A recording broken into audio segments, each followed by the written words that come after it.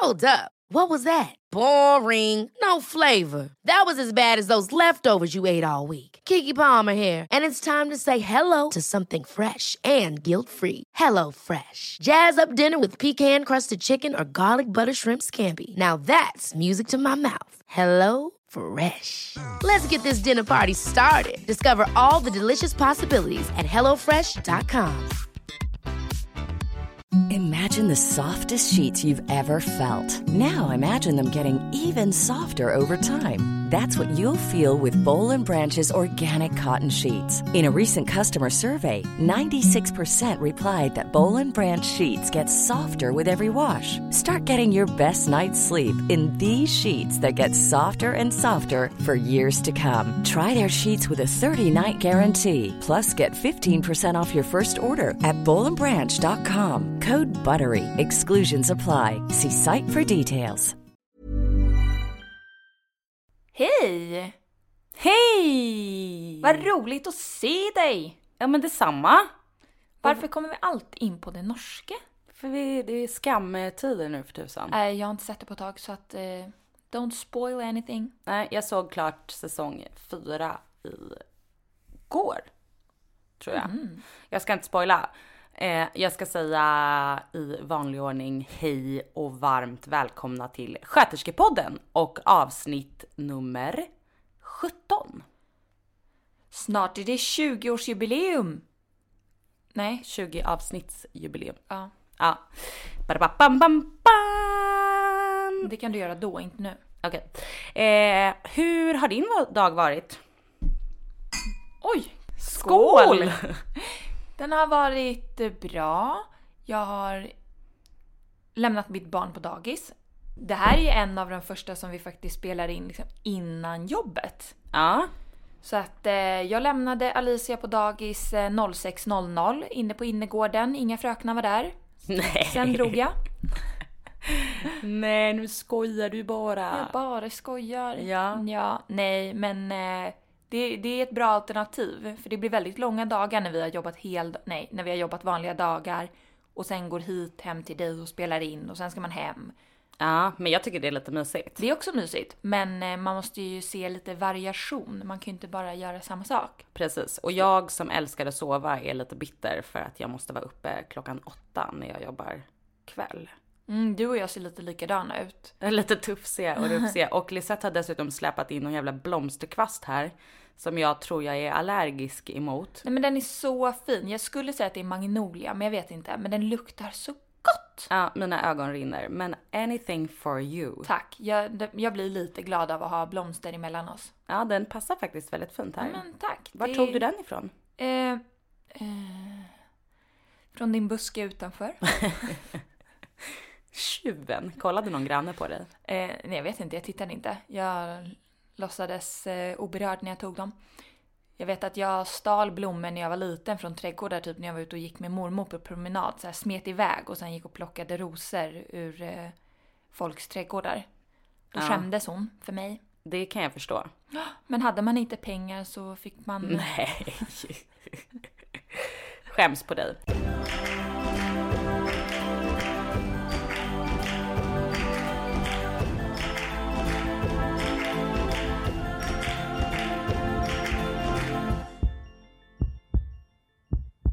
Hörrni, vi ska prata om det kanske viktigaste. Men sluta. Vi ska prata om det roligaste och det tråkigaste i yrket. Ja, och jag tänker vi kanske kan börja med lite mer så här generellt. När du kommer till jobbet. Vadå? Vad gör du då? Jaha. Men har det med det roligaste och tråkigaste att göra? Jaha, du menar så generellt? Jag menar generellt liksom, typ det roligaste med att vara sköterska. Ja. Det tycker jag är, om jag bara skulle säga i det stora hela, är att det är så mångfacetterat. Man kan göra så mycket, det finns så många olika inriktningar, alla olika möten, alla olika typer av personer man träffar. Man är ju en kameleont. Alltså man får ju bara lära sig. Om jag går in mellan sal 2 och 3, då kanske jag måste ha 3 olika typer av bemötande. Hur menar du då? Ja men till exempel, jag går in på sal 2. Där ligger Agnes. Du gillar verkligen Agnes. Jag sa Agnes. Vad är det ett namn? Skit i det du. Ja. Där ligger hon och lider av någon anledning. Och så måste jag sätta mig ner på huk och bete mig och prata på ett visst sätt. Sen på sal 3 ligger Roffe och tycker att det är varmt så att jag ska gå in. Nej men alltså nu är världens sämsta exempel. Men just bara det här att folk är ju olika och man måste lära sig att bemöta folk på olika sätt. Det tycker jag är kul för att 90% av gångerna så lyckas man ju. Men ibland så kan det ju absolut bli totalflopp. Ja. Det som summerar lite det där som du precis sa, tänker jag är att det som fascinerar mig och som kan göra mig så jävla taggad på att vara sjuksköterska är att man kommer aldrig att vara fullärd. Det är omöjligt. Det är men det där är ju också det fina med att vara ärlig om att man aldrig kommer vara fullärd. Ja. För det är ju... Men det förstår jag inte varför man skulle hymla om. Då är man ju en kasssköterska om man tror att man kan allting. För det kommer man aldrig kunna. Nej, absolut inte. Men det är ju de som är de farliga. De som säger att de kan och låtsas kunna och gör på sitt sätt. Och sen går det käpprätt. Ja, det är ju helt... Alltså jag tycker att vi borde ha en liten smiskpinne som vi smiskar med varje gång vi tycker någonting är fel. Så här. Ja men den kom här nu. Ja. Gör den då. Ja, fy skäms. Ja. När man ska hålla på och låtsas att man kan. De är farliga. Och det värsta är för er som gör så här att det lyser igenom. Folk ser igenom det här. Sköterskor, undersköterskor, kollegor, alla. Man ser igenom. Och det är farligt för dig själv, för dina kollegor och för patienterna.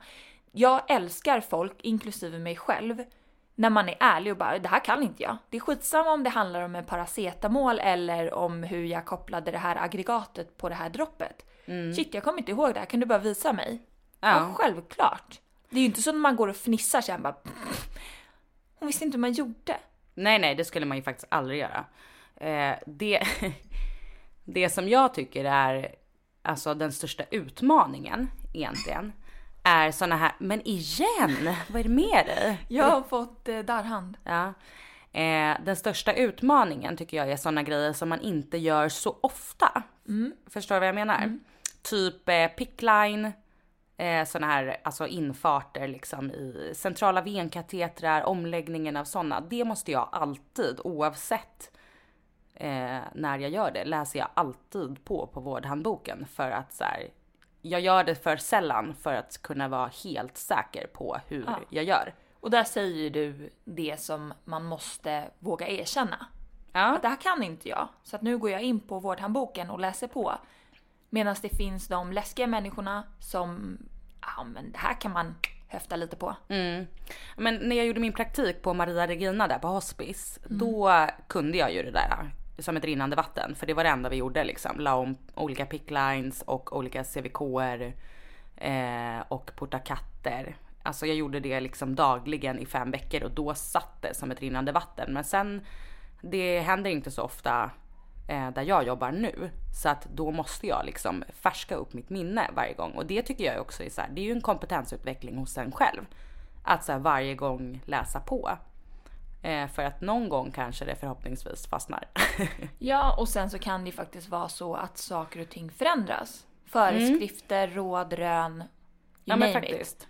Där som vi har nämnt någon gång tidigare och som alla sjuksköterskor vet sedan deras utbildning, att hålla sig ajour. Ja, och därför är det ju också, som vi har pratat om förut, viktigt med typ så här att ta tillvara på studenters kunskap, nyutexaminerade som kanske kommer med annan input och nya insikter i hur man gör olika saker.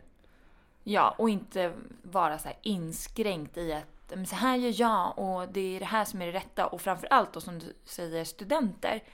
För att gud vad många gånger man har varit på praktiker och så har man hört, men på det här stället gör man så, och så får man smisk av någon sköterska som säger så där får man inte göra, man gör så här. Så bara, oj förlåt, så här lärde jag mig av... Ja, det är en otrevlig grej att säga så här. Ja, fast så här ska man göra. Man bara, fast nu har ju jag lärt mig så här. Men då måste man vara öppen för att kunna diskutera och vara prestigelös. Att man kan ändra sina liksom, jaha, är det så där man ska göra? Ja, och är man då påläst och har vetenskapen i ryggen, då kan ju man peka finger till den ragatan som säger något annat. Knowledge is power. Oh, nice. Nice said. Det allra roligaste du vet att göra, alltså moment. Jag har ju alltid älskat köttiga sår. Det tycker jag är superkul. Och det kommer jag ihåg när vi började plugga, så satt vi i vår lilla grupp, så skulle alla säga så här: ja, men varför ville du bli sköterska? Och jag ritade typ ett köttsår och bara, kött. Och så var det så här tyst kring bordet. Okej, freak. Men det är ju något spännande, fascinerande med de här ruttna såren där det växer snusk i, maskar, likmaskar, flyger larver. Vi delar ju inte det här intresset, och det är inte för att det är inte så att jag inte klarar av att se sår, men jag minns en gång på vår förra arbetsplats när du gjorde någon liten avstickare och jobbade ett tag på kirurgen. Och då ringde jag till dig och frågade så här: kan du bara komma upp, för att jag har ingen aning om vad jag ska göra här. För att då hade du precis skrivit in C-uppsats också om venösa och arteriella bensår, eller hur? Ja. Och då fick du komma upp och hjälpa mig, för att det var bensår som jag bara så här, jag vet inte var jag ska börja någonstans. Det var liksom det var in till benpipan. Ja, sånt där, det är nice. Du tycker att det är nice, jag tycker att det är lite osoft. Men jag gör det såklart för att det är mitt jobb. Men jag har inte så bra kunskap om det heller. Kan inte du bara lite snabbt berätta varför du tycker att det är så kul? Nej, men jag vet inte, jag har ju typ alltid tyckt att det är roligt att pilla på mina egna sårskorpor. Jag har alltid slickat upp mitt eget blod. Ew. Men det är det många barn som gör. Ja. Det smakar ju lite gött. Lite järnigt sådär. Barn. Barnasinnet lever kvar, vet du. Nej, men jag vet inte, jag kan inte svara på det. Men det är ju som med alla andra, man har ju olika läggningar. Ja. Och jag har alltid tyckt att det är något fascinerande över det här att stå, liksom, att det kan växa något maffigt, köttigt sår på någons ben som inte läker, och så blir det så här gult fibrin och var som man står och så här debriderar, man får sleva upp. Vad betyder debridera? Det är liksom att man rensar upp, snyggar till. Men du skulle ju jobba på kirurgen helt enkelt. Ja, men alltså... sårrevisioner. Jag och Helena, min klassis, my nice friend Helena, som jag skrev C-uppsats med, vi skrev ju om arteriella och venösa bensår. Alltså bensår som inte läker på grund av en underliggande orsak. Alltså att man har en cirkulationsstörning i kroppen. Och då spelar det ju egentligen ingen roll om man bara lägger om ett sår. Du behöver ju behandla bakomliggande orsak. Men då kom ju vi på att vi skulle starta upp ett företag. Så att håll för öronen ni som tänker stjäla våran idé. Att man skulle öppna upp typ sårbilen, sårvårdsteamet som åker runt. För att folk har ganska dålig koll på hur man behandlar sår överlag. Men är det inte det exakt som en distriktssköterska gör? Jaha. Smapparam. Fast då behöver ju patienten i fråga gå till vårdcentralen. Det är väldigt sällan som distriktan. Nej, det kanske de gör. Jo, de åker hem till folk. Det gör de absolut. Jo, men det är inte sällan som vi träffar på patienter som kommer till sjukan och så har de förband på såren och så ser man, fast det här är ett venöst bensår. Ett venöst bensår kan endast läkas om man kompressionslindar. För att annars så fortsätter det ansamlas vätska i benen. Du får ödematösa ben, alltså det samlas vätska ut i vävnaden som inte kan pressas tillbaka upp till hjärtat. Hur ser jag då om ett bensår är venöst eller arteriellt? Det kan vara lite svårt att se med blotta ögat, men oftast så är venösa, gör att man blir oftast väldigt röd om benen, de är väldigt svullna. Och det finns massa olika, men bara kort och gott liksom, att det oftast är. Arteriella är oftast att det blir mer nekrotiskt, alltså vävnad dör. Och man är oftast kall om tår och fötter. Men sen så kan man aldrig med blotta ögat konstatera eller diagnostisera ett bensår om man inte gör ett test som heter ankel-armtrycksindex. Okay. Och då behöver man, nu vart det lite överkurs här, men man behöver ta ett vanligt blodtryck i armen och sen behöver man ta ett blodtryck i benet eller nere vid ankeln för att mäta trycket. Så dividerar man de här, dividera delat med varandra och så får man ett värde som säger om det är ett bra tryck och flöde eller om det är under ett visst värde så räknas det som ett arteriellt. Fan vad du kan, Lisbeth. Ja, men tack, men jag har ju skrivit C-uppsats om det här också. Ja, men fan, jag kommer inte ihåg ens. Sen har vi gick sårvårdskurs också. Där lärde man sig väldigt mycket. Ja, vad spännande. Ja, men det är också så här. Det här är, jag tror att de flesta har nog ändå hört det här i sjuksköterskeutbildningen. Men det är något som om man inte är särskilt intresserad så lyssnar man med halva örat. Och sen så ser man bara ett sår och så lägger man om det här såret men inte behandlar den bakomliggande orsaken. Och sen ska jag bara lägga till att skulle det då vara så att man kompressionslindar ett ben som har arteriell insufficiens, alltså att det är artärerna som har nedsatt funktion, då kan det ju vara livshotande för det där stackars benet. Oj då. Ja, för då lindar du av det enda blodflödet som finns. Det. Men det här kan jag känna lite så här, eftersom vi har så korta vårdtider, att det oftast är svårt att hinna engagera sig i, alltså man gör ju ut efter bästa förmåga liksom, men det är ju som du säger, det krävs ju viktig kunskap bakom. Ja, men då gäller det att man är så här, ja men det här kan inte jag, men det här ser ut att det kanske inte bara var ett bensår. Oftast kan ju patienterna i fråga prata. Fråga, hur länge har du haft det här? Jaha, läker inte det? Ja, men då kanske jag kan konsultera en kollega på en annan avdelning eller klinik som kan komma och titta på det här. Ja, men det är bra att ta hjälp av någon annan som kan ämnet lite bättre faktiskt. Och det är ju så vi lär oss också. Exakt. Utbytet med kollegor emellan. Ja, och där har vi också en till grej varför vårt yrke är så fantastiskt kul. Ja, att det är roligt, eller vadå? Ja, men alltså ta lärdom av varandra. Ja, men faktiskt. Vad har du som är så här, det här är så kul? Ja, men det bästa jag vet, det vet ju du redan. Det är ju att sticka. Ja. Jag är ju en vampyr. Jag älskar att sticka. Det är det bästa jag vet. Jag kommer aldrig tycka att någonting annat är så tillfredsställande som att när man så här, sätter en PVK eller ett blodprov på... Och framförallt på en svårstucken någon så här... Faktiskt. Det är rätt många patienter som säger innan så här, jag är svårstucken. Ja. Då blir jag alltid extra taggad. Jag hade en patient häromdagen som sa så här... För jag har börjat med en ny grej. Och jag tar alltid blodtrycksmanschetten när jag ska ta blodprover. För att proverna är ju oftast väldigt känsliga för stas. Så att då sätter jag alltid på 40. Och vad är stas då? Alltså att blodet går sönder, eller det kan bli hemolys i proverna. Så att blodet går sönder, då går det inte att analysera. Så att till exempel kreatinin, det är ju ett sånt som är väldigt känsligt för stas. Vad är kreatinin då? Ja, men det är ett njurvärde. I alla fall så brukar jag alltid köra på lätt stas med blodtrycksmanschett när jag tar blodprover för att det är så pass känsligt. Men när jag sätter PVK, alltså såna här perifera venkatetrar, då tar jag alltid stasbandet nu för tiden. Det är en ny grej jag har börjat med.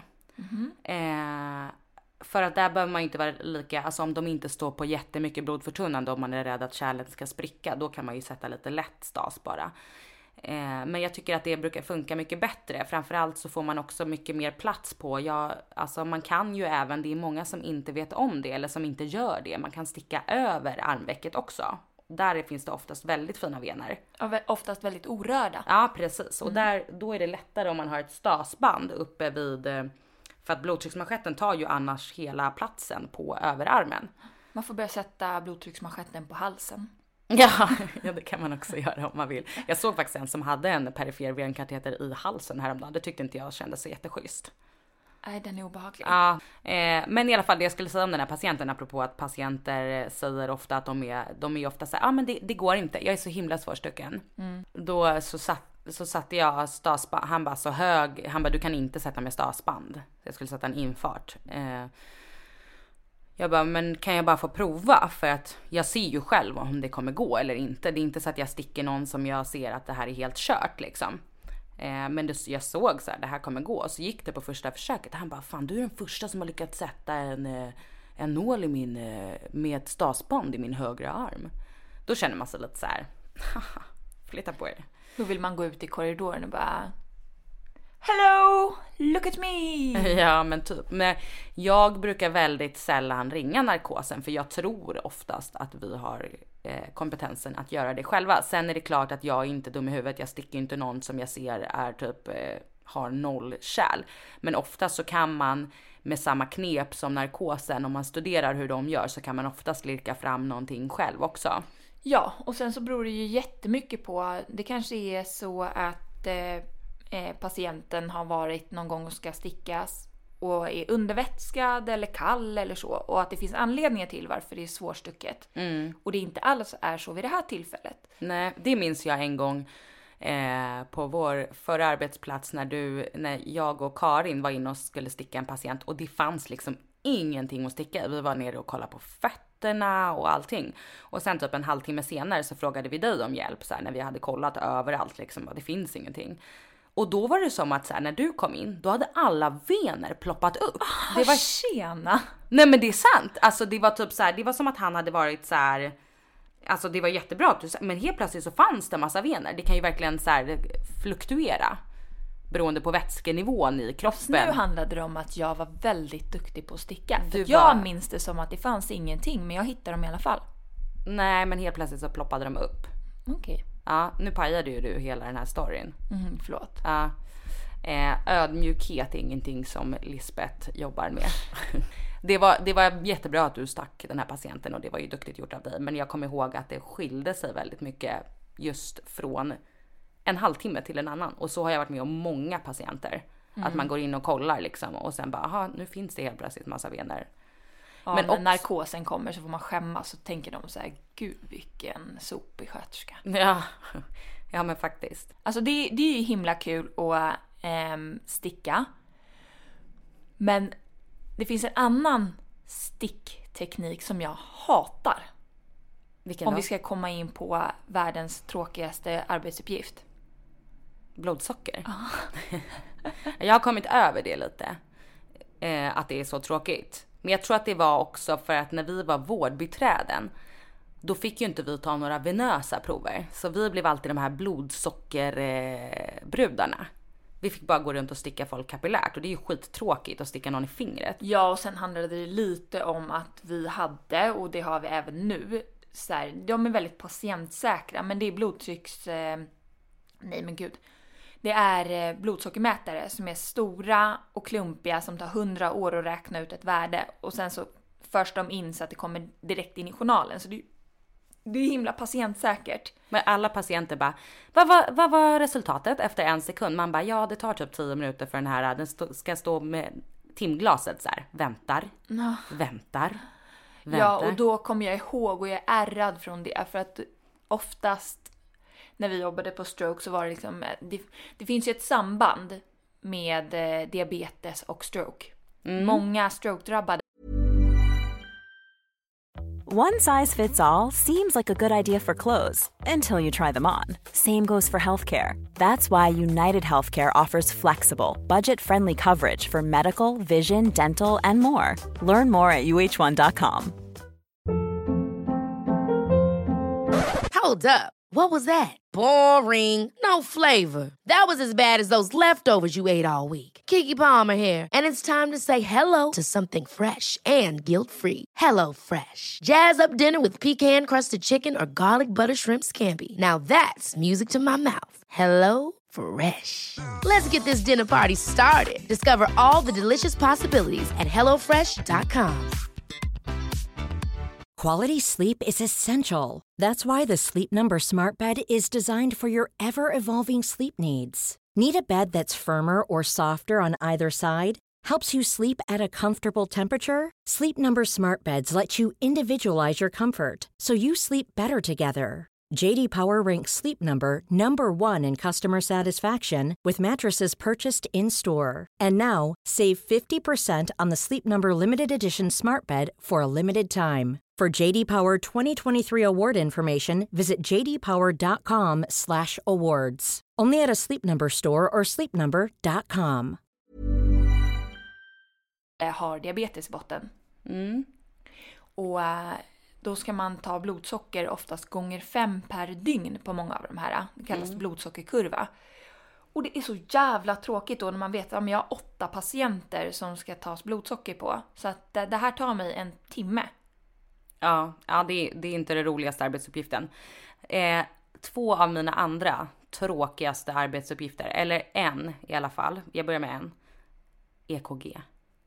Fy fan vad jag tycker det är tråkigt. Oj, du kanske borde byta avdelning. Nej, fast vi tar, eller ja, det är klart att vi tar mycket EKG, men vi som sköterskor tolkar ju oftast de här hjärtövervakningarna. Och oftast så är det faktiskt undersköterskan som tar EKG. Det är klart att jag kan hjälpa till med det också, men jag tycker att det är så fruktansvärt tråkigt.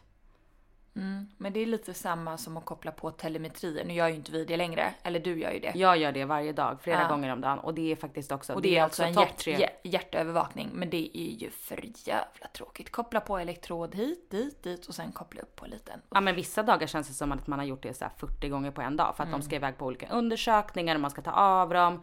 Och man ska ta på dem, man ska ta av dem, man ska ta på dem, man ska ta av dem, ta på... Ja. Ibland känns det som att det är det enda man gör. Kopplar upp folk. Ja. Nej, det är inte askul.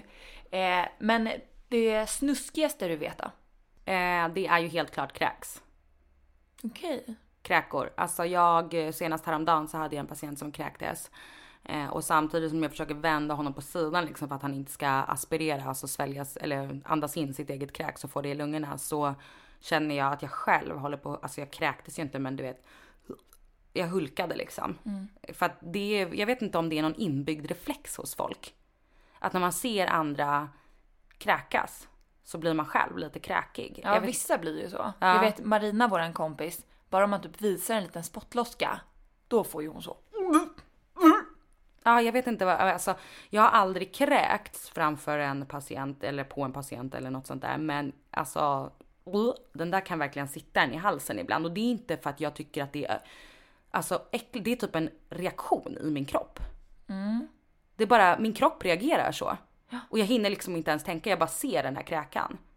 Ja, men alla har ju sitt egna liksom. Man kan inte älska allt. Man måste kunna tycka att vissa saker är inte så härliga. Vi gör ju mycket konstiga saker. Jag har en sån här hatkärlek till sug. Alltså suga. Nej, men till att suga slem. Ja. Jag älskar att suga slem. Nu gör jag det väldigt sällan idag, men där vi har arbetat gjorde vi det ganska ofta. Ja. När det ansamlas mycket så här tjockt slem i svalget och i munnen på patienten, så man hör dem bara... Då är det så jävla härligt att ta en sugkateter, slå på sugen och bara... Och så hör man det så här, men hur det bara försvinner. Jag älskar den känslan. Men det är lite äckligt att tömma de behållarna. När det liksom hälls ut så hör man så här... Ja, men nu är de ju nya, de här behållarna. Ja, det kanske de är. Ja, nu behöver man inte tömma dem längre. Det var back in the days. Men jag håller med dig. Ja, det var inte fräscht. Men det är ju också en sån här grej som jag har haft lite så här... Jag suger gärna. Det vet vi. Det är alltid lika roligt. Ja, det där är verkligen så här. Sköterskehumor deluxe. Nej, men jag kan gärna suga patienter. Alltså suga med en sugkateter i deras munhåla. Men det retar ju också igång slemproduktion. Så att många... Produktion? Ja. Ja. Slemproduktionen retas ju igång. Alltså salivstimuleringen blir ju mer när man retar med. Så man ska ju vara väldigt varsam med att suga patienter. Alltså, jag kan inte säga det utan det var ju, vi följer ju, eller är med i någon grupp på Facebook som heter Sjuksköterskan. Ja. där folk skriver väldigt mycket roliga grejer eller råd och tips och så här. Och då var det någon som hade fotat sin hand för att hon hade kopplat bort alltså det här jag pratade om, behållaren. Och skulle vi byta ut den, så då hade hon skrivit på handen som hon fotade sen hon satt i bilen på väg hem. Då hade hon bara skrivit på handen så här: sug av Tianet. Men då, det menas ju så här, sug av på Tianet.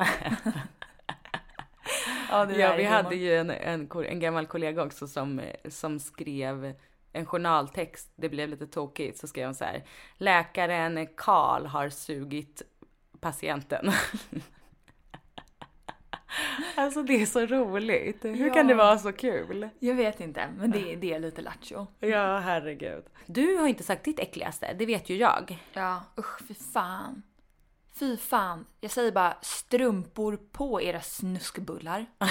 Nej, det är ju mer Okej, vi kanske ska förklara först vad du menar. Men det är ju mer när man ska dra av strumpan. Ja, det här. därför säger jag låt strumporna vara på och be aldrig mig dra av era stödstrumpor. Okej, Lisette. I will vomit on you. Hon gillar inte hudflarn. Nej, det är så jävla äckligt. Ja, men gärna när man typ så här ska sträcka sängkläderna och det bara pyr upp ett så här moln av hudflagor i nyllet på en.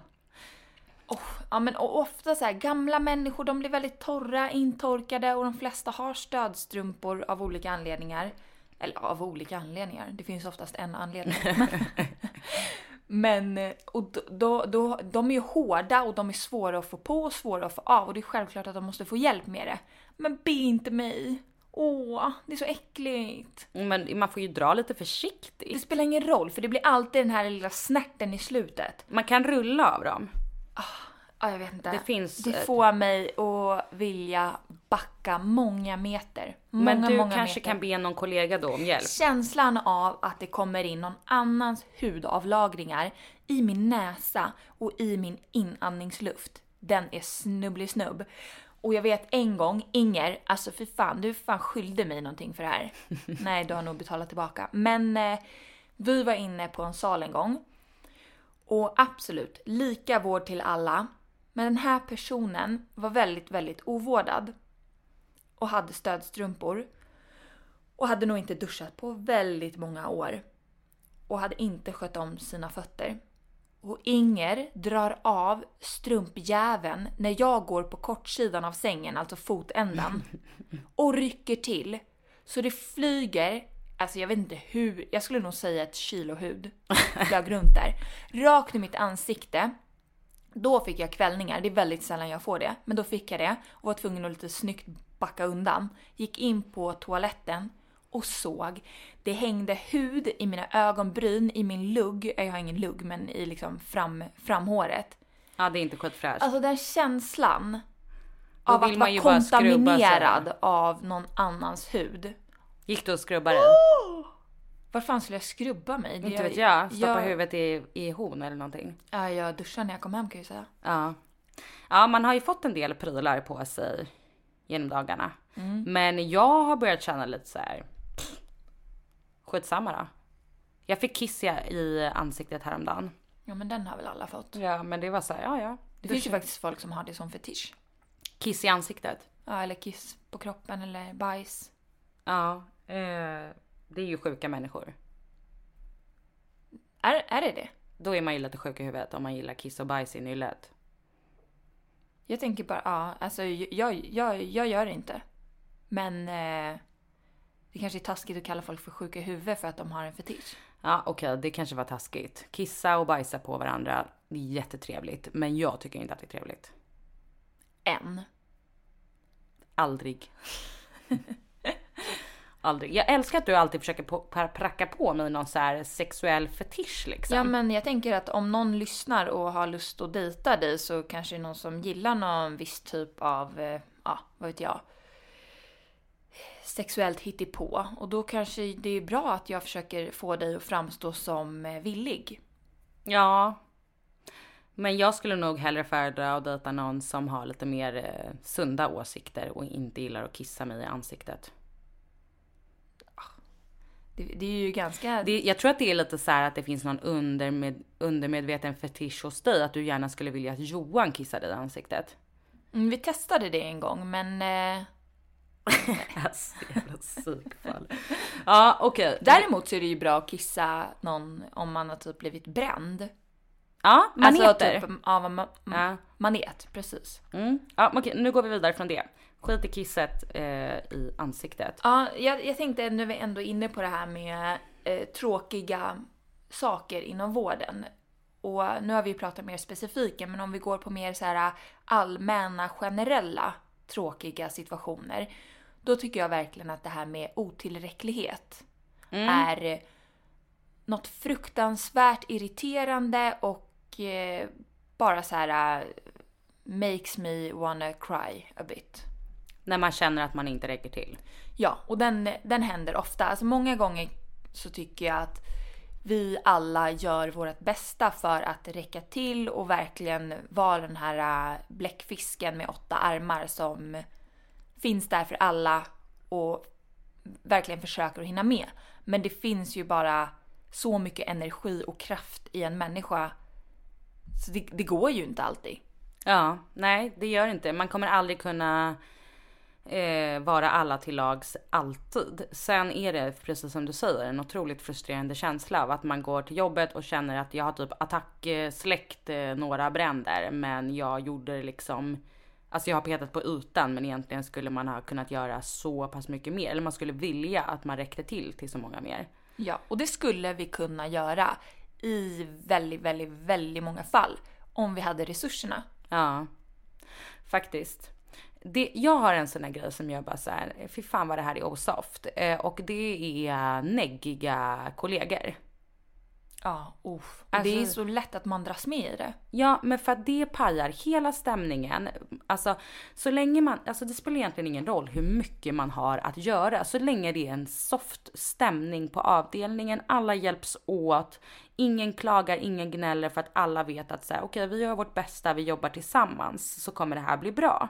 Men folk som bara så här neggar, stressar, är otrevliga, nej. Gå hem.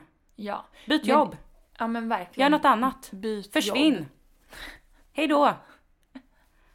Nej, men jag tänkte på där vi har jobbat på stroke. Det är ju en väldigt tung patientgrupp. Väldigt många, de är multisjuka, och stroke i sig innebär ofta att man är väldigt handikappad på så vis att man ofta blir halvsidesförlamad och inte kan röra en kroppsdel. Det gör ju att hela kroppen blir tung och otymplig. Och många, som vi har nämnt förut, är sängliggande och kräver fysisk tung omvårdnad.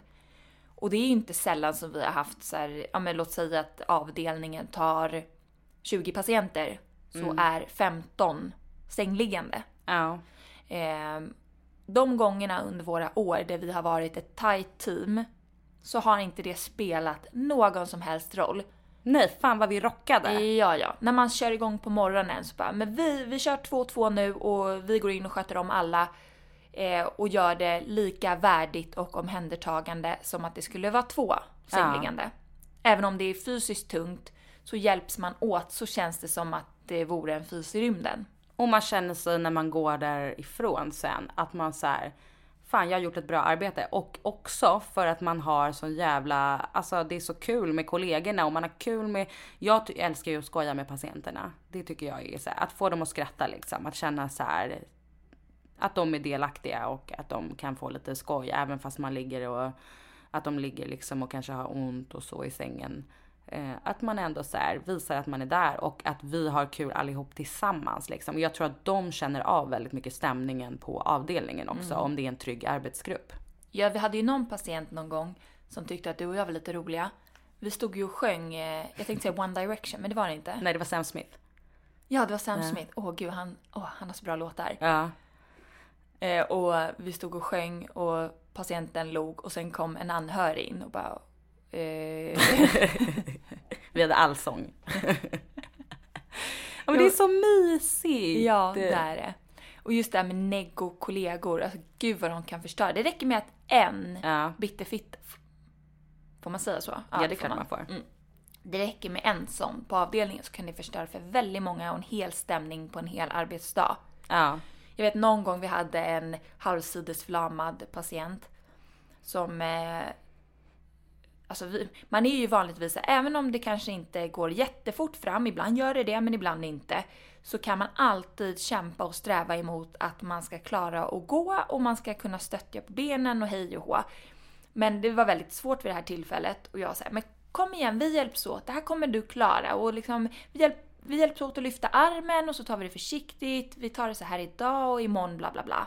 Och så hade jag en kollega som stod bredvid och bara, ja fast förmodligen kommer inte det här att gå. Alltså då vill man ju bara döda den personen. Jag ville skjuta huvudet av den här människan. Hur i helvete kan man säga något sånt? Även om man kanske vet så här, i det här fallet, det kommer inte gå. Nej. Hoppet är det sista som lämnar en. Och det kanske inte kommer gå just idag. Nej. Men man måste ändå, som du säger, hoppas. Ja, och om peppa. Ja, men precis. Om man som vårdpersonal trycker ner en patient eller låter negativ eller så. Ja, det är väl ganska lätt i den situationen att man tappar hoppet. Ja, och att man som patient då... men man ger upp. Ja, precis. För det är ju ofta som patienterna i den situationen, eller i vilken situation som helst, chockas när man har drabbats av en sjukdom eller en åkomma, är negativt inställda. Då är ju vi de som ska vara där och så här, det här kommer du klara. Ja, och det finns ju inget bättre kvitto på att så här, fan vad bra att jag peppade den här personen, när patienterna insåg att så här, nej men shit, jag kunde ju, fast jag trodde inte att jag kunde, och man har peppat dem till så här, jo men du kan, jag hjälper dig, du kan. Och då när de blir så här, fan jag kunde ju. Ja, det är häftigt. Ja. Faktiskt. Nu till veckans första hjälpen. Och den kommer handla om sår. Jag nämnde ändå det. Och det är ju fortfarande sommar. Eller man kan göra sår året runt. Men nu så här på sommaren, folk är på fyllerian och ramlar och barn ramlar, cyklar, slår sig, ramlar i gruset, skrubbsår hit, dit. Men you name it. Då tänkte jag så här, first aid kit i såromläggning. Det kan tyckas vara väldigt simpelt, men ändå så tänker jag att det kan vara bra att få lite upprepning i det här. Och först då, vi går liksom inte in på svåra sår. Nej, vi kör skrubbsår. Ja, men då ska man tänka så här, viktigt att göra rent såren innan man lägger om. Och man kommer väldigt, väldigt långt på ljummet kranvatten. Ska inte underskattas. Alltså och en liten tvålklick kan man väl ha? Ja, men jo, absolut. Men många håller på med det här med natriumklorid och sånt. Visst, det är väl inte fy skam, men det behövs oftast inte. Nej.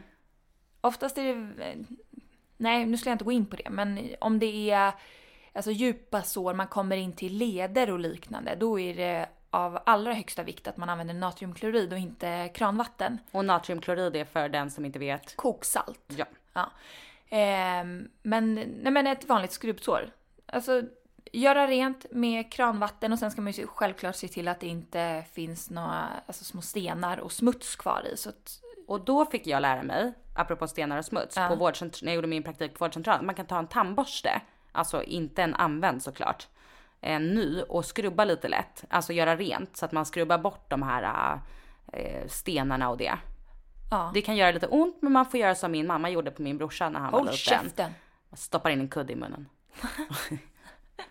Nej, men det är väl kanske inte helt fel.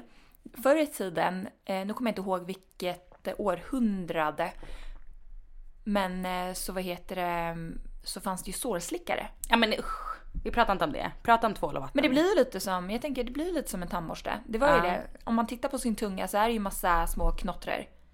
Fy fan. Så att om ni har svårt att få jobb så kan ni ju komma till sjukan och anmäla er. Som sårslickare. Ja, i alla fall. Men det som väldigt så här simpelt att säga med såromläggning, det är att torra sår ska läggas om torrt. Och vätskande sår eller alltså kletiga, de ska läggas om blött. Och det kanske kan vara lite, torra sår lägga om torrt, det kanske kan vara lite lättare för gemene man. Alltså de prylarna har man ju oftast hemma, ett plåster eller en kompress eller någonting. Ja. Men det är lite svårare kanske att ha såna här Aquacel och såna här, du vet, fuktgivande grejer. Men man kanske kan köpa det på apoteket. Absolut. Ja, gud ja. För det, om man bara tänker lite logiskt så är det ju så här, om du har ett köttigt, vätskande, stort skrubbsår och lägger på en torr kompress, när det torkar, då kommer man ju rycka av det här igen.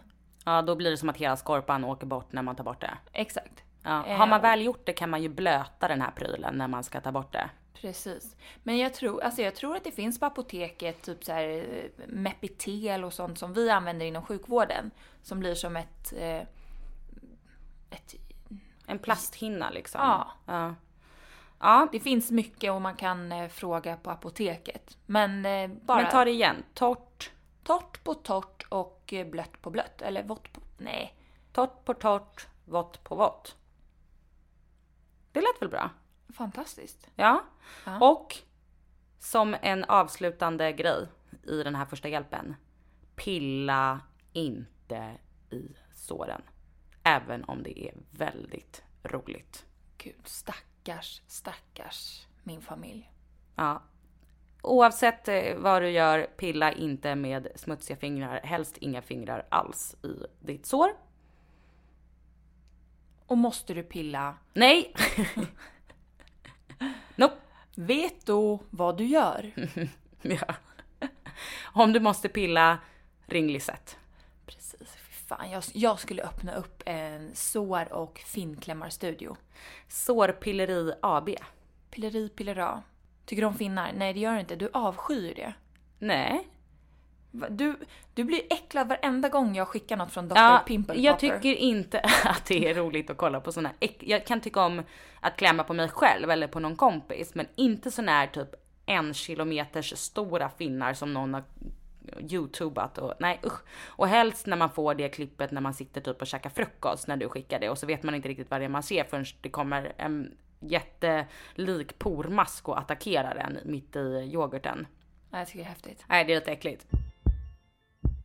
Hörrni, det är sommar och vi får absolut inte glömma bort någonsin att köpa sommarens och årets finaste accessoar som finns på waroncancer.com.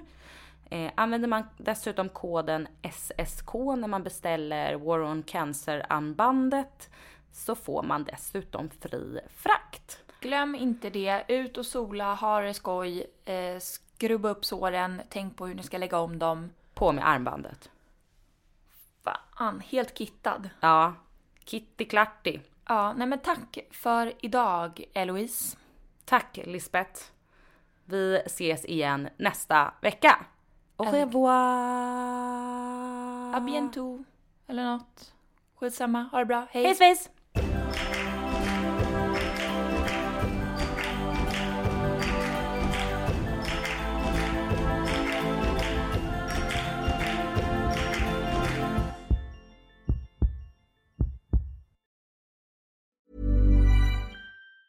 Hi, I'm Daniel, founder of Pretty Litter. Did you know cats tend to hide symptoms of sickness and pain? I learned this the hard way after losing my cat, Gingy. So I created Pretty Litter, a health monitoring litter that helps detect early signs of illness by changing colors, saving you money and potentially your cat's life. Pretty Litter is veterinarian developed, and it's the easiest way to keep tabs on your fur baby's health right at home. Go to prettylitter.com and use code ACAST for 20% off your first order and a free cat toy. Terms and conditions apply. See site for details. Hold up. What was that? Boring. No flavor. That was as bad as those leftovers you ate all week. Keke Palmer here, and it's time to say hello to something fresh and guilt-free. Hello Fresh. Jazz up dinner with pecan-crusted chicken or garlic butter shrimp scampi. Now that's music to my mouth. Hello Fresh. Let's get this dinner party started. Discover all the delicious possibilities at hellofresh.com.